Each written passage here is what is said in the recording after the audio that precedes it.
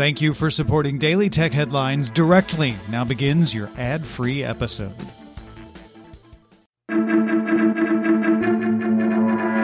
These are the Daily Tech Headlines for Friday, March 18th, 2022.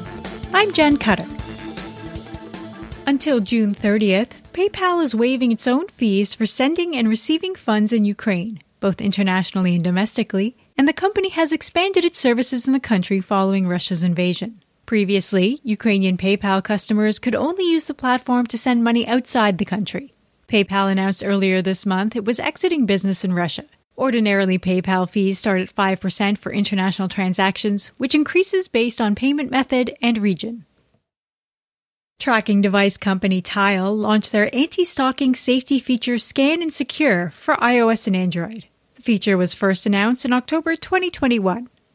Within the Tile app, and without needing an account, the scan option takes up to 10 minutes to complete and requires the user to move from their original location while it's in progress with Bluetooth and location services on. Scan reports can be saved, and the company states it will work with law enforcement through court orders to identify owners using tags maliciously. Last month, Apple updated safety features for tracking unknown AirTags for iOS and Android.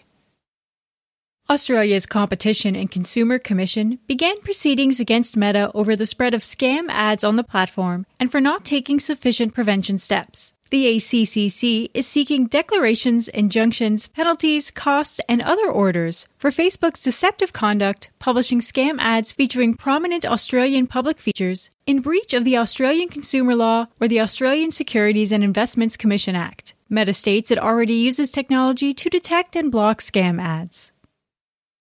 The UK's online safety bill was introduced into Parliament on Thursday after a year of consultation. The proposed law could see tech executives facing prosecution and jail time if companies fail to meet the demands of Ofcom. The regulator is pushing for a duty of care on social media platforms to protect users from dangerous content, disinformation, and online abuse.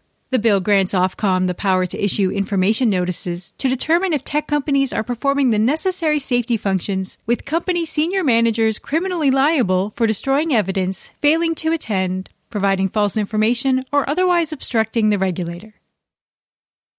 The Input reports Apple plans a software fix for the Studio Display's webcam issues, as the camera currently captures a lot of noise and provides a washed-out picture. The company told reviewers the 27-inch $1,600 5K Studio Display is not behaving as expected.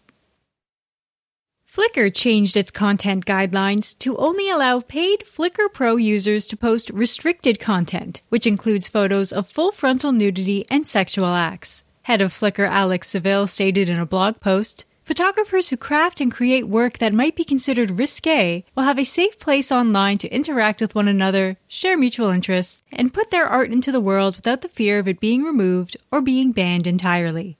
Flickr is also limiting free users to 50 non-public photos, limiting photos that can only be shared with friends or family members. TikTok continues to work on adding stories and expanded the test to a larger user group. Users have access to the full TikTok editing suite, sounds, and filters for stories, but they won't show up directly on profiles or feeds and expire after 24 hours. There's no dedicated story viewing section like in Instagram, so viewing TikTok stories requires clicking on a user profile, either from a video or a profile page, when a circle around the profile picture is visible.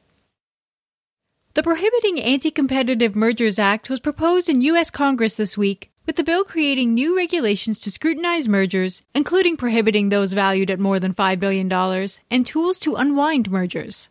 Mergers giving a single company control of more than 33% of a market would be banned outright. The Department of Justice announced its antitrust division, along with the Federal Trade Commission, will also co-host a conference on April 4th going over modernizing merger guidelines. Microsoft Edge now automatically generates image labels for screen readers on Windows, Mac, and Linux, but the feature is not yet available on iOS or Android. Unlabeled images are run through Azure Computer Vision AI, which creates alt text in English, Spanish, Japanese, Portuguese, or Chinese simplified. The feature can be enabled in settings under Accessibility for browsing the web with Narrator or other screen readers.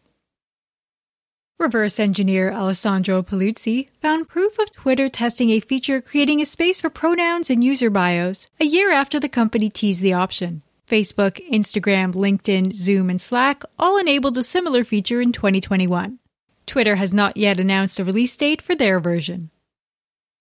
And Sony's Gran Turismo 7 has been mostly unplayable for over 24 hours due to ongoing server maintenance issues. The game requires an always online connection, otherwise limiting players to a small selection of cars for single races, time trials, or drift trials, as well as the music rally option with only 6 music tracks. Even the photo mode and livery editor are offline, and players cannot earn any credits. Gran Turismo's Twitter page promises to notify everyone as soon as possible and apologizes for the inconvenience.